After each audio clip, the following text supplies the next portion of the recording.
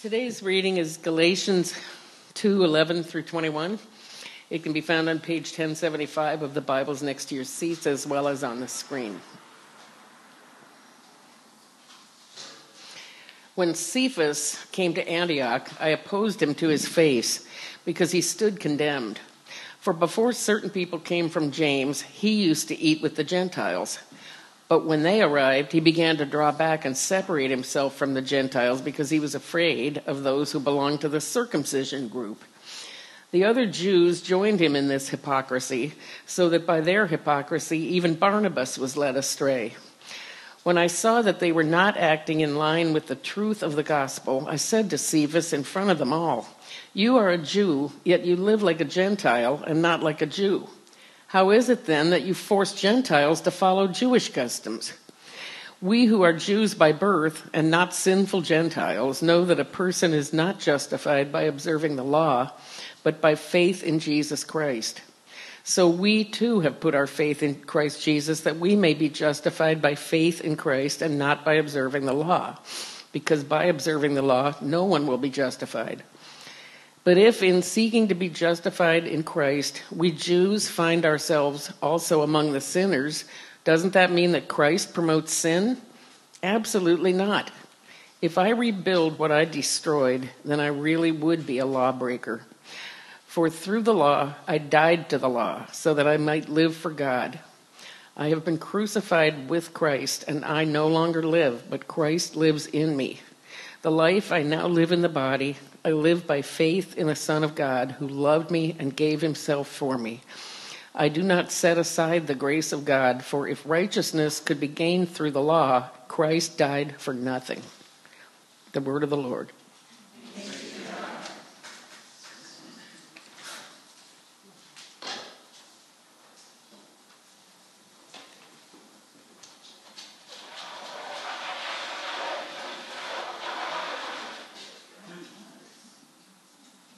Pulpit before. Please pray with me. Heavenly Father, we thank you for this morning, for this Sunday, this day of rest that we get to come together as a community, as friends, as neighbors, as family, to worship you, to hear from your word, and to remember your message of grace to us. Amen. Once there was a man who was walking across a bridge, and as he was going across, he saw another man about to jump. And so he ran up to him and he said, "Stop, don't do it." And the second man said to him, "Well, why not?" The first man said, "Well, there's so much to live for. I mean, do you believe in God?" The second man said, "Yeah, I do." "Me too," said the first man. Are you Catholic or are you Protestant?" "Well, I'm Protestant," said the second man. "Me too. Are you Episcopalian or Baptist?" said the first man. "Well, I'm Baptist," said the second man. "Me too," said the first man. Are you Baptist Church of God or are you Baptist Church of the Lord?"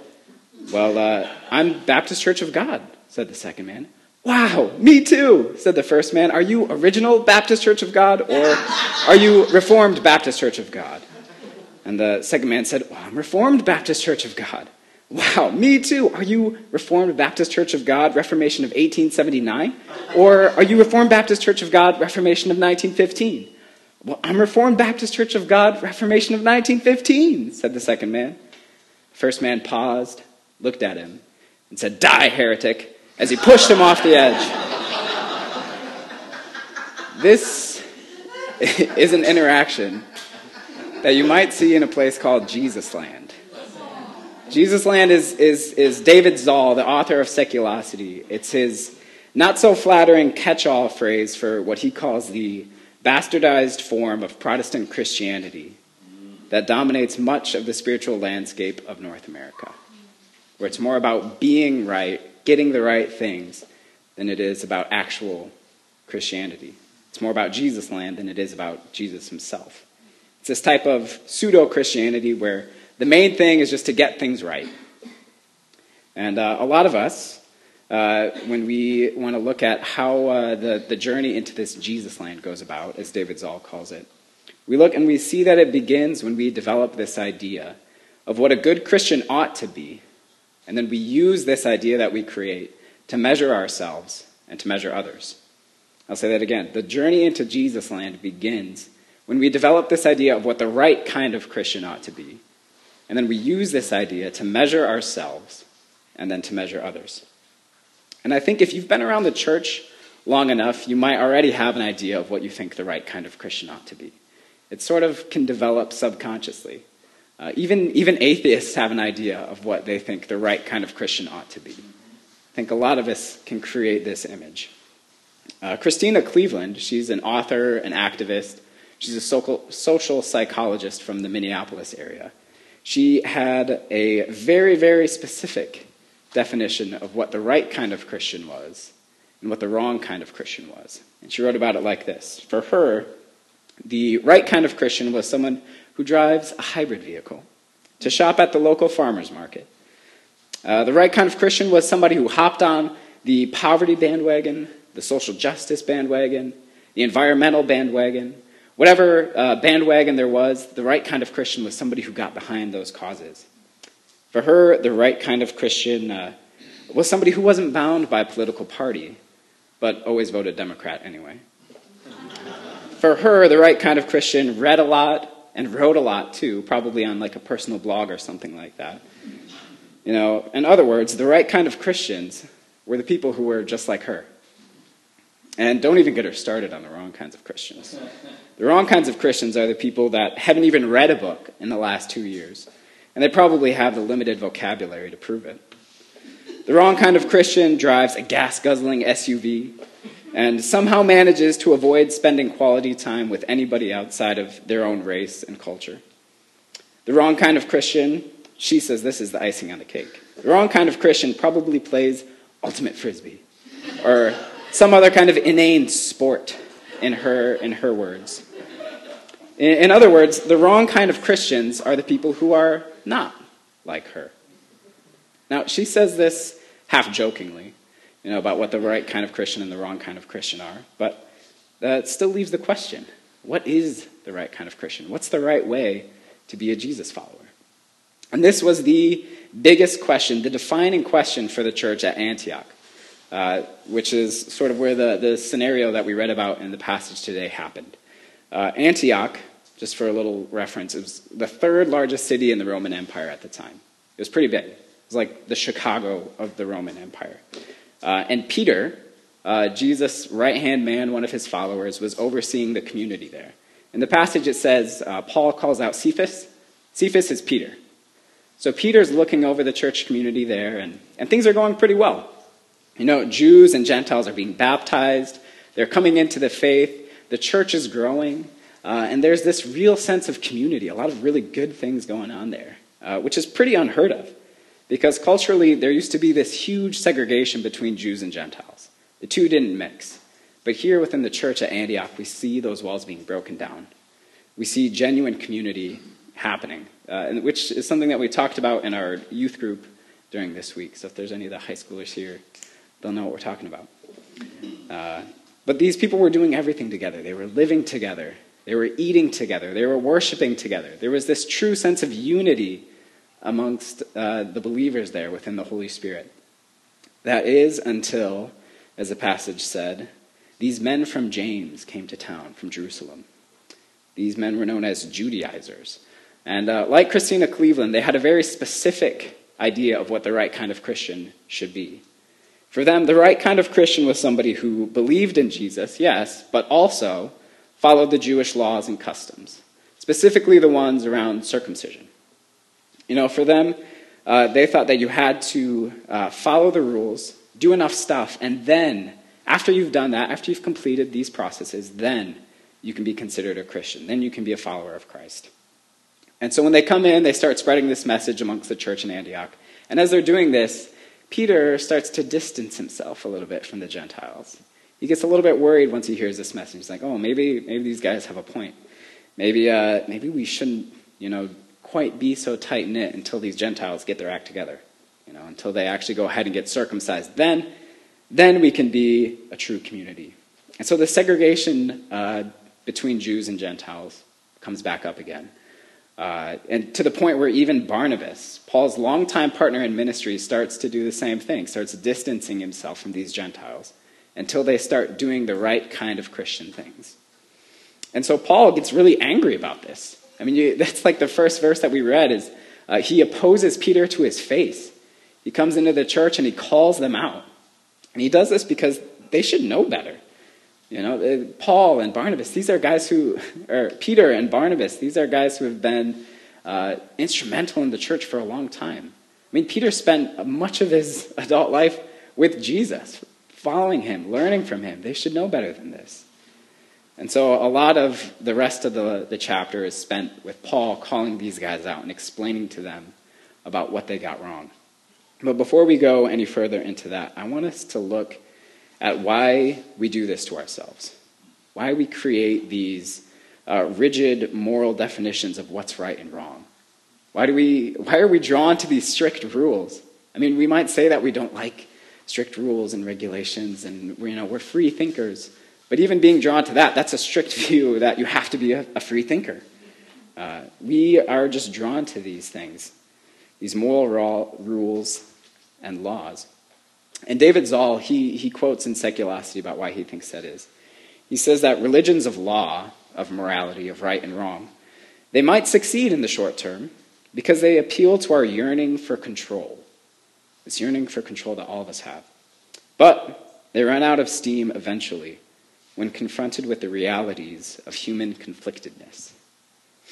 I once mentored this teen who he was getting ready to be baptized, and I remember him saying to me one time, "Man, I really hope that once I'm baptized, I won't sin anymore."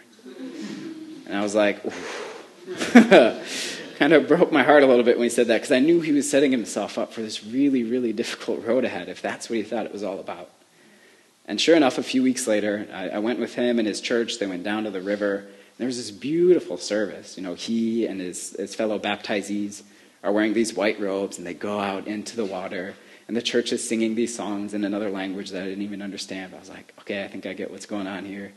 And they get dunked, and they come up, and they're freezing because it was early spring. And they come out, and it was really, really exciting. It was a huge moment for him, and it was a really beautiful scene. But then, sure enough, a few weeks later, some of the old habits and vices that he'd had in his life before start edging their way back in. And I can only imagine the kind of thoughts that would be going through his head after that started happening again. I just told everybody that I'm going to be a Christian. I just got baptized. But good Christians don't do the kinds of things that I'm doing. What does that mean? Am I even really a Christian at all? Am I even saved if I'm doing these things even though I say I'm a Christian? And so as a result, I saw him actually do something about this. For a lot of us, when we're in doubt, it can be comforting to have this sort of checklist of good Christian deeds that we can do to sort of appease these doubts that creep into our minds. So I saw him doubling down on his Bible reading. He erased all of the non-Christian music from off of his phone. And he started posting some more Christian things on his social media sites. And there's really nothing wrong with these in themselves. I mean, obviously, there's nothing wrong with reading the Bible more. There's nothing wrong with listening to worship music. These can be good things. But the way that he was using them reminded me almost of like how an addict uses their drug of choice, to numb the pain that they're feeling. He was going to these things as a way to numb the doubt and the guilt and the fear that he was experiencing in his life. If I read the Bible more, okay, now I don't have to worry because I know I'm a good Christian because good Christians read the Bible. Whew, okay, at least I can feel good for right now. And I think a lot of us sometimes tend to deal with our doubts, our fears, and our guilt in the same way. It soothes the questions that we all have, that we all ask ourselves. Do I really belong? Am I really on the inside? Have I done enough? Would God accept somebody who's done the things that I've done? I'm not sure. And when those questions start creeping into our minds, guilt might tell us to do one thing. Maybe you're feeling guilty about the things that you do when nobody's looking, that nobody knows about. Well, guilt will tell you, read your Bible more. Good Christians certainly don't do the things that you've been doing, but good Christians do read their Bible a lot. So if you're going to be a good Christian, maybe if you read the Bible more, that will offset that thing that you did that nobody knew about. Maybe that will help balance it out. Or maybe you're afraid that you haven't done enough for the poor.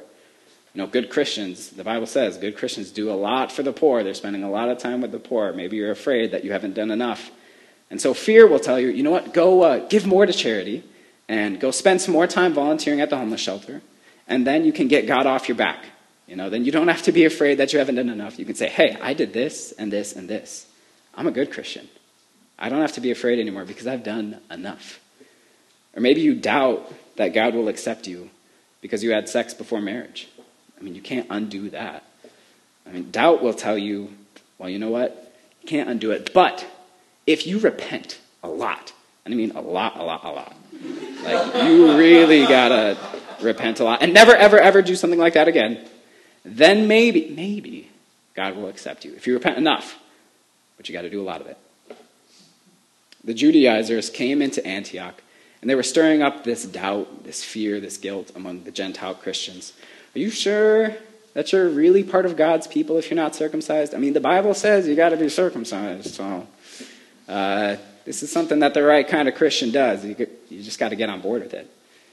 And I can imagine the Gentile Christians starting to think, well, maybe I should just do it. I'm kind of afraid that if I don't, what if I die and I'm about to go to heaven and Jesus says, you didn't get circumcised.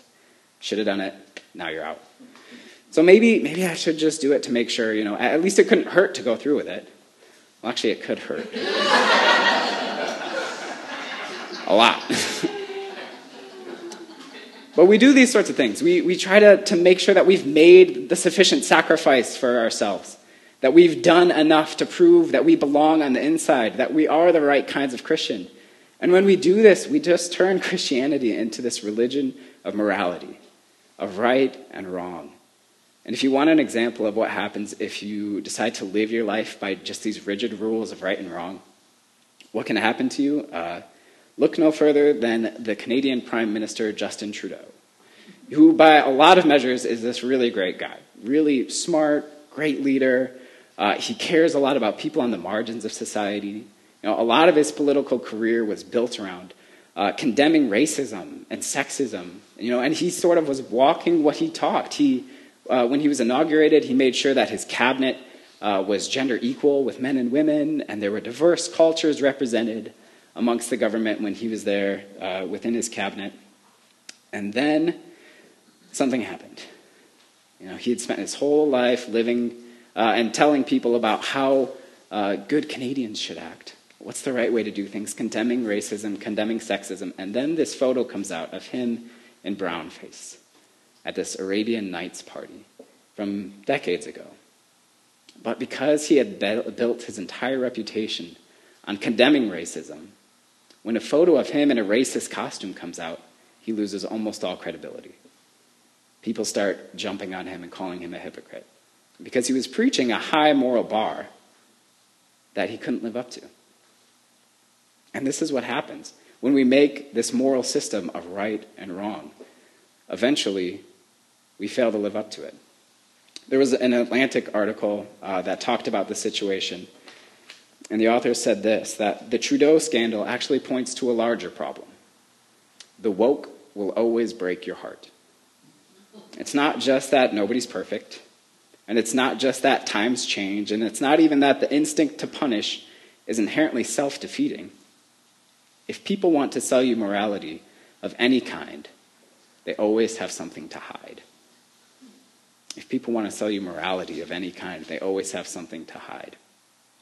So when you hear people talking about this is the right kind of way to be a Christian, when we find ourselves telling others, hey, this is the right kind of way to be a Christian, you can bet that there's something that they're not telling you about in their own life. That when we say those words, maybe we're actually covering up a thing in our life that we feel insecure about.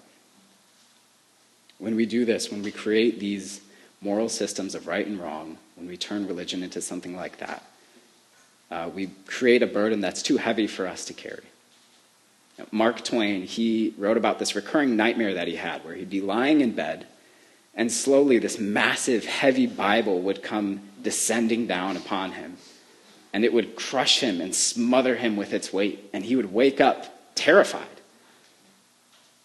because he knew that the weight of this religion was crushing him. I think that's what happens when we take on the weight of trying to be the right kind of Christian. This is the burden of Jesusland. It crushes us. It smothers us in this weight that we can't possibly lift on our own. And this is why Paul is so emphatic about calling this out when he comes to Antioch. I mean, look at what he says at the end of verse 16. He says, by the works of the law, no one will be justified. You cannot justify yourself by following the right kinds of rules. There never was, and there will never be, any law observance basis for your relationship with God. It doesn't matter if you're following the Jewish laws of circumcision or whatever laws of Jesusland tell you how to be the right kind of Christian. There never was, and there will never be any kind of law observance basis for your relationship with God.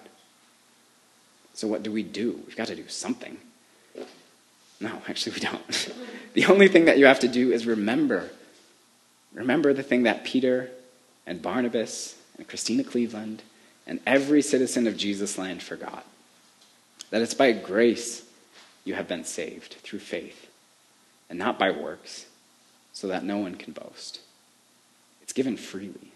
It's not something that you have to earn, that you have to do enough in order to receive. And what is grace?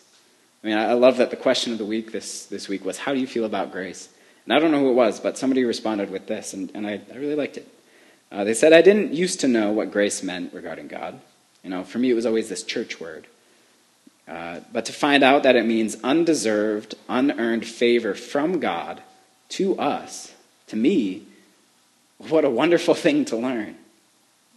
That's what grace is. Undeserved, unearned favor from God to us. It means that even though all of us fail to live up to the moral standards that we set for ourselves, as we create this idea of what's right and what's wrong, all of us fall short, some of us more publicly than others. Even though that happens every time, and even though our failure actually deserves a penalty, Jesus already suffered every penalty that you and I and every other person in the world has incurred. It's all been paid for. That's what the cross is all about. It was his way of taking on the punishment for each and every one of us. And because of this, you and I can enter into a relationship with God without fear of being judged, without fear of being rejected, without fear of being turned away. In fact, we can enter this relationship knowing that we will be accepted, loved, and showered with gifts because of what Jesus has done for us. That's what grace is. Grace is a kid getting candy when actually he deserves to be in trouble. This is you getting a promotion when actually you deserve to be fired. Grace is when the person that you're madly in love with actually knows all of your deepest, darkest secrets and still wants to marry you. That's grace. And Paul expounds on this a little bit further in verse 20. He says, I have been crucified with Christ, and I no longer live, but Christ lives in me. The life I now live in the body, I live by faith in the Son of God. I think this is what's at the heart of true Christianity. It's not that we live our lives trying to be like Jesus or trying to do things for Jesus. The heart of Christianity is that we are in Jesus, that we are in Jesus Christ. And that means that everything that's true of him is now true of you. Now just think about that for a minute. Everything that's true of Jesus is now true of you when you are in him. That means that you, your guilt, your debt, your penalties that you deserve for your failure to live up to these high moral standards, all of that is paid for because you are in him and he suffered the consequences for it.